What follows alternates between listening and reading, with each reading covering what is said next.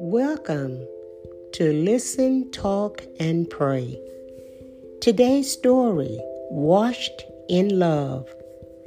A small church in Southern California recognized an opportunity to express God's love in a practical way.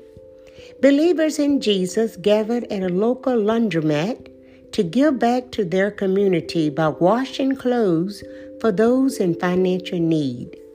They cleaned and folded clothes together and sometimes provided a hot meal or bags of groceries for recipients. One volunteer discovered the greatest reward was in the actual contact with people, hearing their stories. Because of their relationship with Jesus, these volunteers wanted to live out their faith through loving words and actions.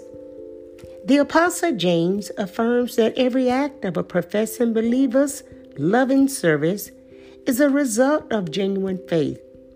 He states that faith by itself, if it is not accompanied by action, is dead. Declaring we believe makes us children of God, but it's when we serve Him by serving others that we act as believers who trust and follow Jesus.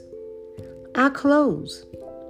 After personally accepting that God's sacrifice on the cross washes us in perfect love, we can respond in authentic faith that overflows into the ways we serve others. This has been May Godfrey, encouraging you to keep growing.